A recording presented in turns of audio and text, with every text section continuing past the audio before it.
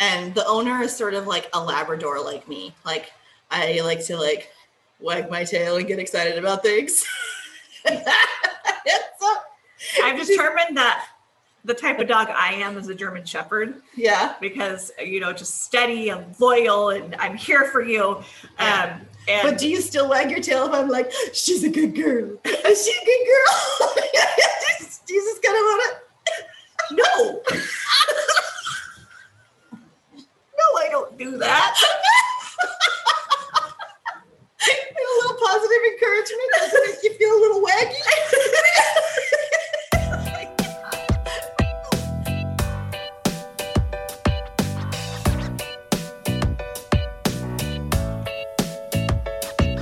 Hi, we're Cara and Jill, two trainers, owners of Push Fitness, and the hosts of this podcast. During training sessions with our clients, we often tell them to get comfortable being uncomfortable. And we're saying that right now to you too. Let's push ourselves. Let's push ourselves to see fitness differently. Let's push the envelope when it comes to self-love. Let's push a new narrative about women and weight. Let's push out harmful ideas about the body that is rooted in racism and patriarchy. Let's find a new definition of fitness that welcomes all people. You ready? I'm ready. Let's push it.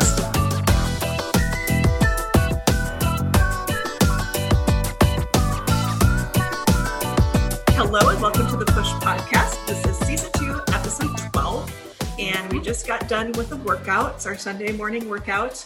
Yep. And we were waiting for Cara's husband to finish his workout before we hit record, because otherwise there would have been a lot of deadlifting noises. Yes, lots of banging of the weights. Which is fine. So, we don't mind that, but it's not for the best audio purposes. Yeah.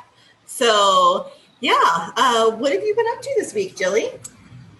This last week, let's see, I have been working some more. Yesterday I had kind of a fun day. So my husband was at a Highland Games practice and he was gone most of the day. And so I decided that I was going to be fun mom and bring my bed out to the living room and have a movie bed. And we watched Raya and the Last Dragon.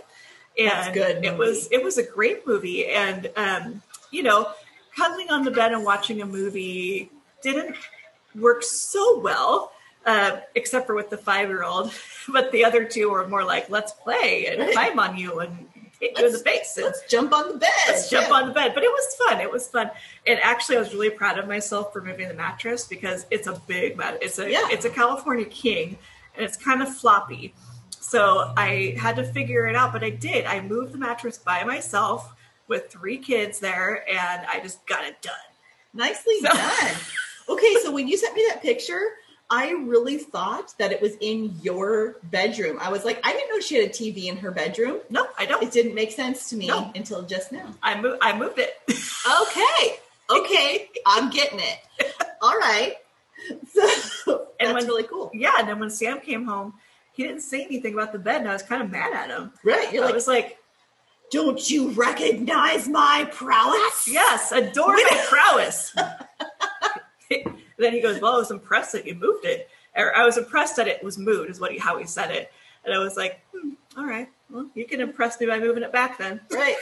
Yeah, I'm waiting to be impressed. And he did. And I was a little giddy that he had a harder time with it than I did. Yeah. Yeah, that reminds me of when I was, I had a series of probably about 10 years of my life where I moved every single year. Yes. And I got really good at it, but it was like, I would do a thing where I'd start really early in the morning. I'd pack everything into like a truck or a van or a U-Haul, whatever it was that I was using. And then I unpack everything all in the same day. Yep. And I remember moving a futon by myself, and that was a bitch. I'm sure it was. Oh my God. And I felt really proud of myself. But I also was like, that was one of the hardest things I've ever done because those are so heavy. And I was living in New York City, and there's all these parking rules. And so you can only park on one side of the street or the other side of the street. So I was filling a truck that was actually across the street from the apartment that I was living in. So I had to drag that futon down the stairs from my apartment and across the street Wow. Wow. Yeah. When I move someday, I'm going to take that mattress down the stairs by myself. Okay. What do you have to prove? I mean, you can. No, you're right. You're right. I'll get help. Like, I guess, if you want to risk it. And then Jill went to the hospital. So, What have you been up to this last week? oh my gosh, this was a big week. So on Thursday, we started our community workouts. Yes. So if you live in the Salem area and you are BIPOC, a person of color, or an ally, feel free to come to our community workouts. The purpose of these workouts is to provide a fitness space for people who may not feel comfortable in gyms, may not have access to a gym membership. And so we really wanted to have something that was free to the public. We have them outside. So it's like, this is a beautiful time to be in Salem. It's Yes. just a few months where it's like this. Yeah. Got to take advantage of it when it comes up because it changes. Right. In fact, we had like January this last week where it was like in the 80s and now it's like cold and it's been raining. And so, yeah, got to take advantage of it while you can. It's like a big emotional swing. It is though. It is for some people, right? It's that big swing is hard. But yeah, so we started that this last week, and I say we, and I totally mean Cara because I didn't go, but I wanted to go.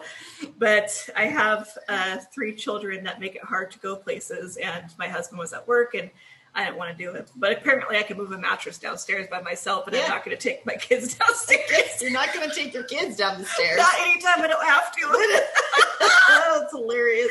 I just called myself out. There you go. There you go. Yeah. So we had that, and then that's kind of it. Like this weekend I went to a new gym. Yes.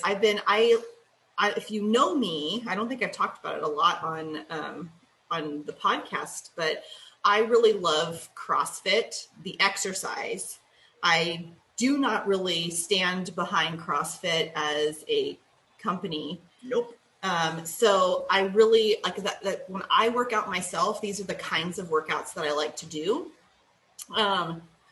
So I did not continue going to my old CrossFit gym because the owner was, really not into the social justice movement at all.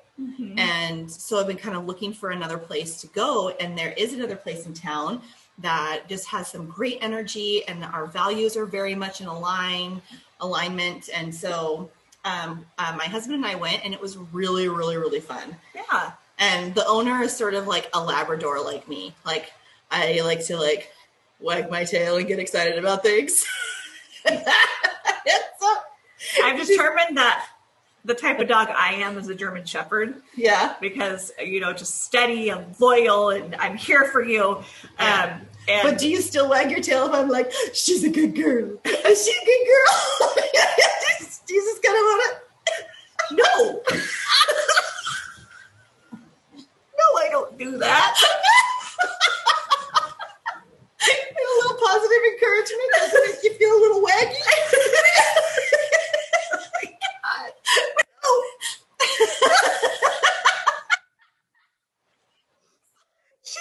She literally wags her tail sometimes. Like she does. It's called twerking. Have you ever seen a Labrador twerk?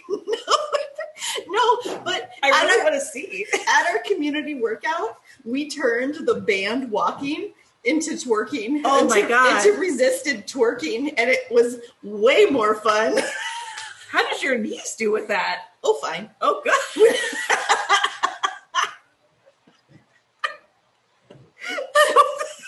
Jill's like, are you going to injure yourself at these things? I don't know what's happening. I was a little threatened. I'll be honest. I was a little threatened. Oh. So I was like, what if she loves it there and she leaves me? Never. German Shepherd alone No. on the sidewalk. No, you are irreplaceable. Oh. You are.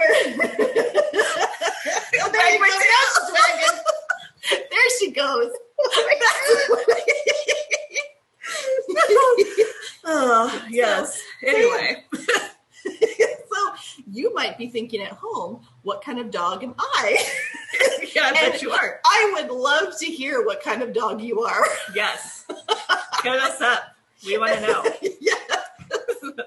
So today's episode, we are going to be talking about diet unicorns. Mm-hmm. And so what we mean by this is that, like, if you look at the studies, between 95 and 98% of all diets fail, right? Which means that there's like this small percentage, 2 to 5% of dieters who are successful. So what, my dog, speaking of dogs, look at her, just, hey. It was just the timing of it. I after we had all that dog talk. Yeah, she's like, oh. But now we're talking about unicorns. Okay, go on. Yeah, we're talking about unicorns now, Hatch. So yeah, diet unicorns being, why do some people succeed at dieting? Yeah. So I thought this was a pretty interesting topic because I have thought this a lot. Like, there was a time when I would honestly think, like, especially early on in this whole process of like becoming more anti-diet, where I was like, I'm going to be the 2 to 5%. Like, I'm special. I work hard at it. Like, right. my whole life and career revolve around fitness. Like, so like I should be that 2 to 5%. But then when I wasn't, I was like, well, what the hell? Like, what happened and why not? And so if you have ever felt like that, or a diet unicorn, then let's talk about it. Let's talk about like how and why some people do succeed and why others don't.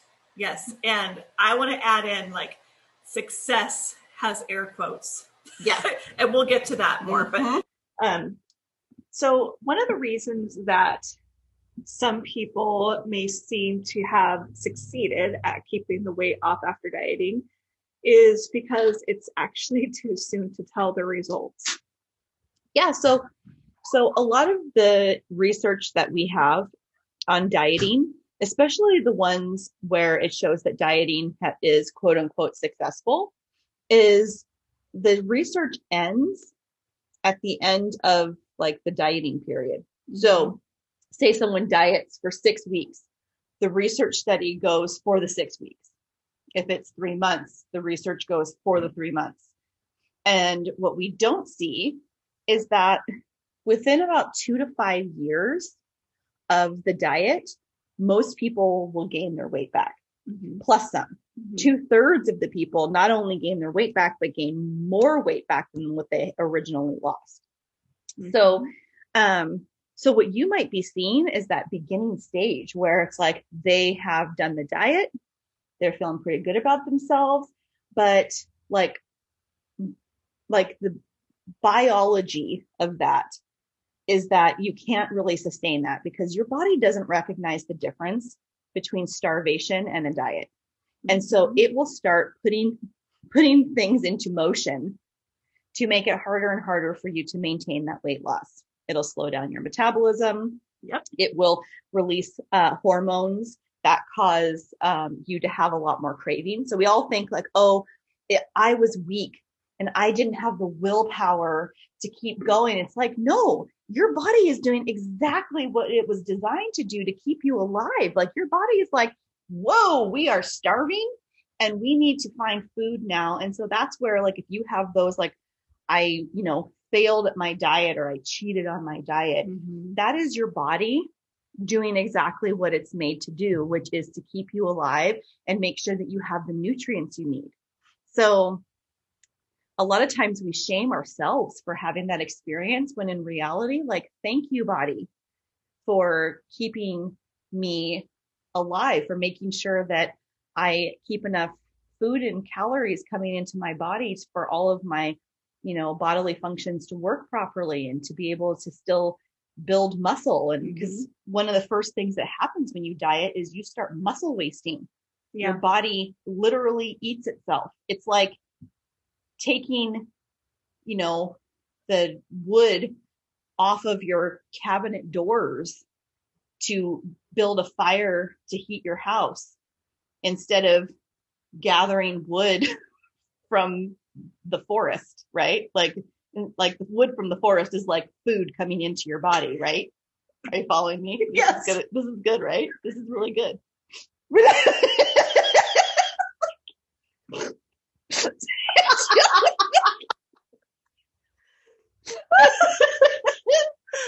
No, I got it. So instead, you like cannibalize yourself or your house instead. Yes. And so, so anyway, so there's not a lot of good long-term success with any kind of diet. No, not that we've seen, not that there has been verified research on. In fact, it's been the opposite. Mm-hmm. And another thing too is people who are maintaining their results. We don't actually know what's going on behind the scenes with that person. We don't know if there are disordered eating patterns happening, and extra measures being taken that are unhealthy to keep that weight off. Mm-hmm. And I would say again, like, it also might be too soon if those disordered eating patterns can sustain the weight loss, because a lot of times the body will bounce back or it will get sicker and Yeah. So yeah. I actually know someone, and she's a friend of mine, but I can't follow her on social media anymore because I find myself comparing myself to her a lot, because she is one of those quote unquote diet unicorns. But I do know intellectually that she is absolutely displaying a lot of signs of disordered eating. She sort of obsesses over diet and exercise. She's had times in her life where she has literally like tasted food and spit it out into a napkin, or worried about the amount of spinach she was eating or the size of a banana that she was eating. And so I know that kind of stuff is happening. And some people can maintain weight loss for a good period of time and do those behaviors. What does tend to happen is that over time, your metabolism gets slower and slower, and then it becomes harder to maintain those kinds of that weight loss. But so far, this person has been able to, and I have found myself at periods where I've been struggling a little bit myself, where I'm like, gosh, like, why is it so hard for me, but not for her? And it's almost like it tempts me back into those dieting behaviors. And so for me, I love to spend time with this person, face to face, but I can't see what she's doing on social media anymore. It's not for me. I just need to have some distance in order to maintain that friendship, actually. Yeah, that makes a lot of sense. And I think that we've talked a little bit about our own diet history before. Some of the disordered eating patterns that come up can even be a part of the tools that you use to get there. So like, I use a very famous fitness tracking app, and I remember the target calorie count, whatever it was, whatever the app said it was, I would always try to go 500 calories under it every time. And so eating less than a toddler. Right. No, it's true. Yeah. Eating less than a toddler, but yeah, just trying to okay, so if I can get under that by this amount, then I'm doing better than the app is even telling me to do. Like, that was my mindset. Like, that's my success. And that worked for a little bit, not long term. Right. So, right. And like my first major diet. So, I mean, I had eating disorders all through high school and college, and I don't even really consider that a diet because I wasn't following any plan. I was just coming up with these really strange rules, like only eat 8 grams of fat per day, which that is incredibly hard to do. Yeah. And I would always feel so proud of myself when I would do it. But my first actual diet plan was Weight Watchers.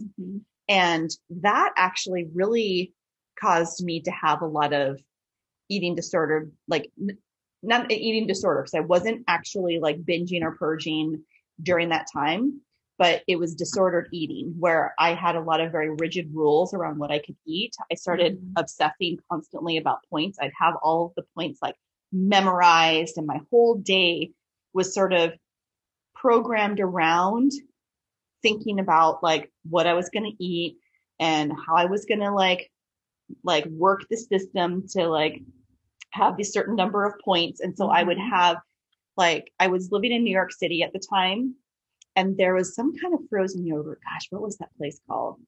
Anyway, it was like one of those places. Let's go there. Back in the day, it was sort of like novel, and they'd have like 4 different flavors every day. And so I would figured out that there was like 2 points to have this, certain kind. And I would sometimes spend my day like eating my whole points in like frozen yogurt, different flavors. Cause I would be like, this part of town would have some flavors, and then I'd go to another part of town, which is not healthy. Then Weight Watchers eventually told me, because I stopped losing weight, I lost 60 pounds. And they eventually told me that I would need to stop exercising in order to continue to lose more weight, because I was exercising too much, that I needed to eat more. And so for them, it was like, oh, well, the priorities is weight loss, not this health promoting activity that you're doing, like exercise. Yeah. It's that you continue to just get skinnier. And so in order to do that, you got to stop exercising. So I was like, no, I'm not doing that. Like, at least I had the foresight to be like, that doesn't make sense.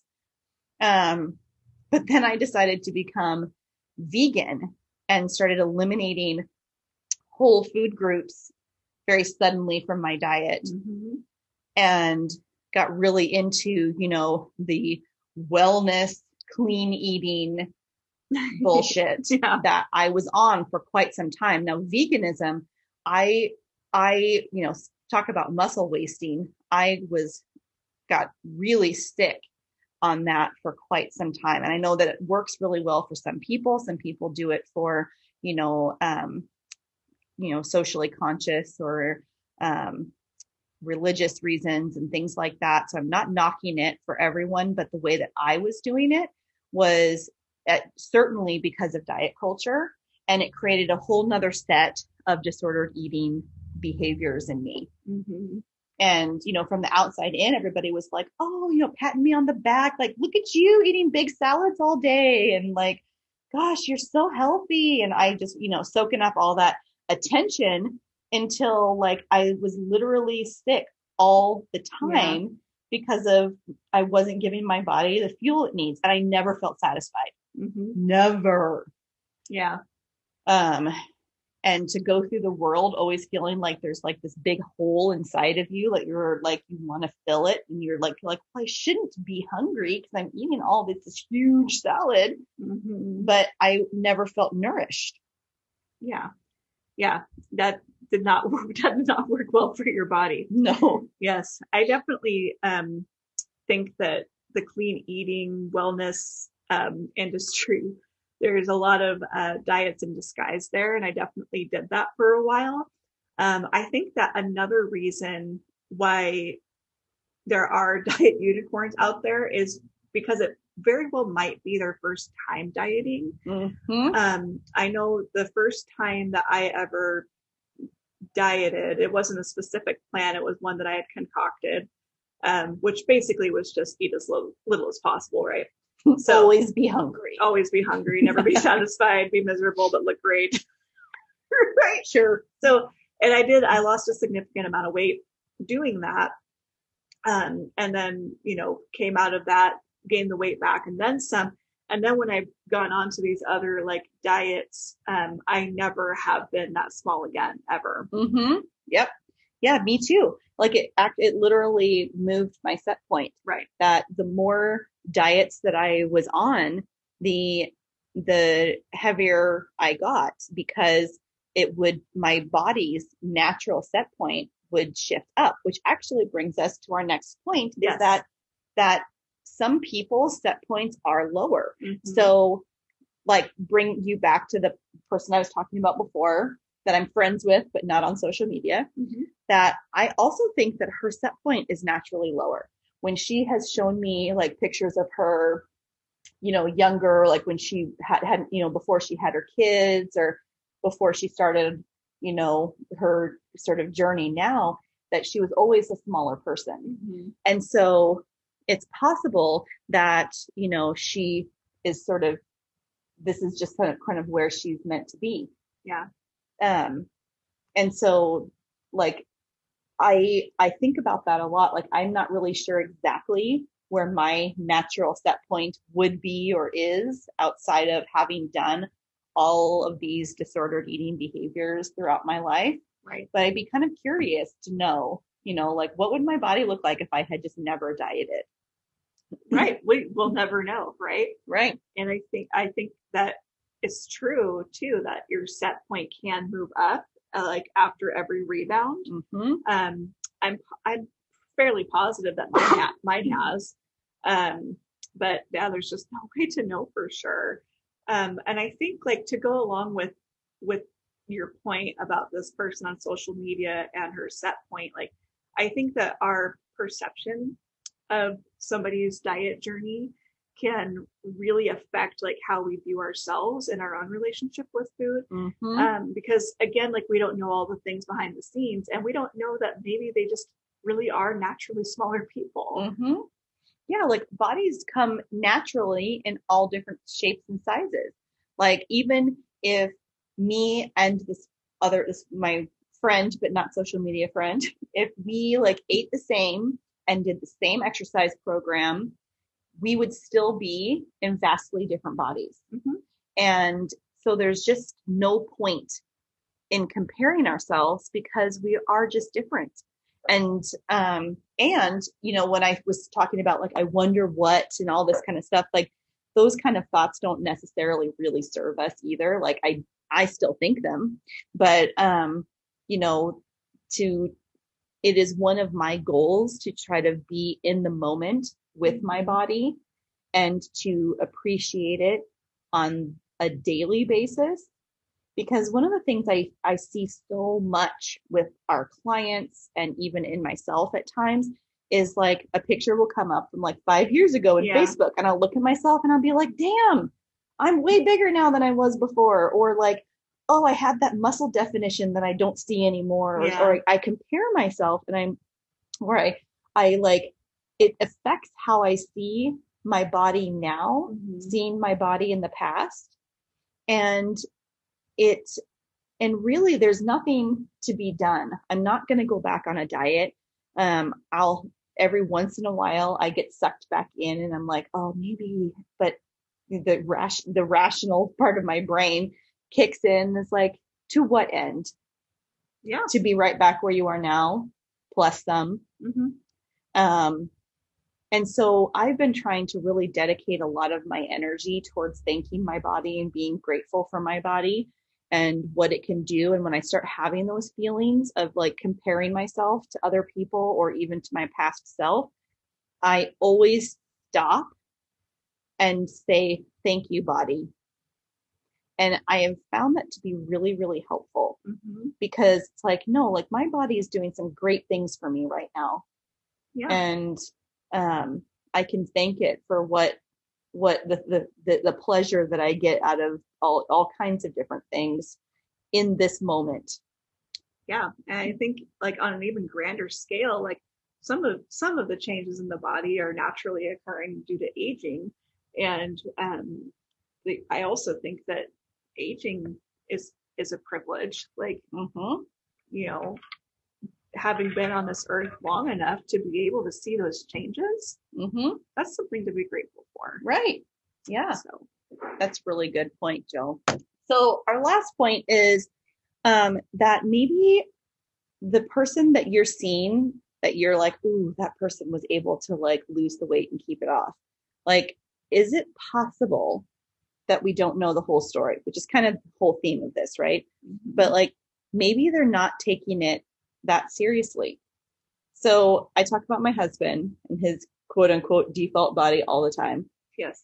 But he sort of naturally gains and loses about 20 pounds at least every year. And he's not trying to. It'll be that he gets a little stressed or, I don't even know what triggers it, but he just does. And it's not because he's dieting.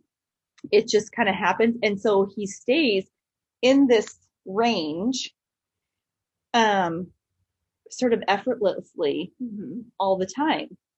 And gaining and losing weight is a natural part of just being in a body. Yes. Like the difference is are we doing it intentionally? Are we like actually restricting and depriving our bodies? Because that is a big difference. Like when my husband loses weight, it is not because he is restricting or depriving his body. It's just because his life is different in some way. And so that might be something that, like, if you're seeing someone lose weight, you're like, gosh, I wonder what they're doing. Like maybe nothing. Maybe that they're not really taking it all that seriously.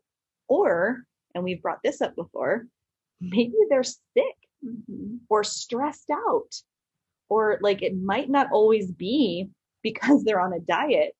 It could be that we're celebrating something about them that is not really a source of pride for them. Yeah.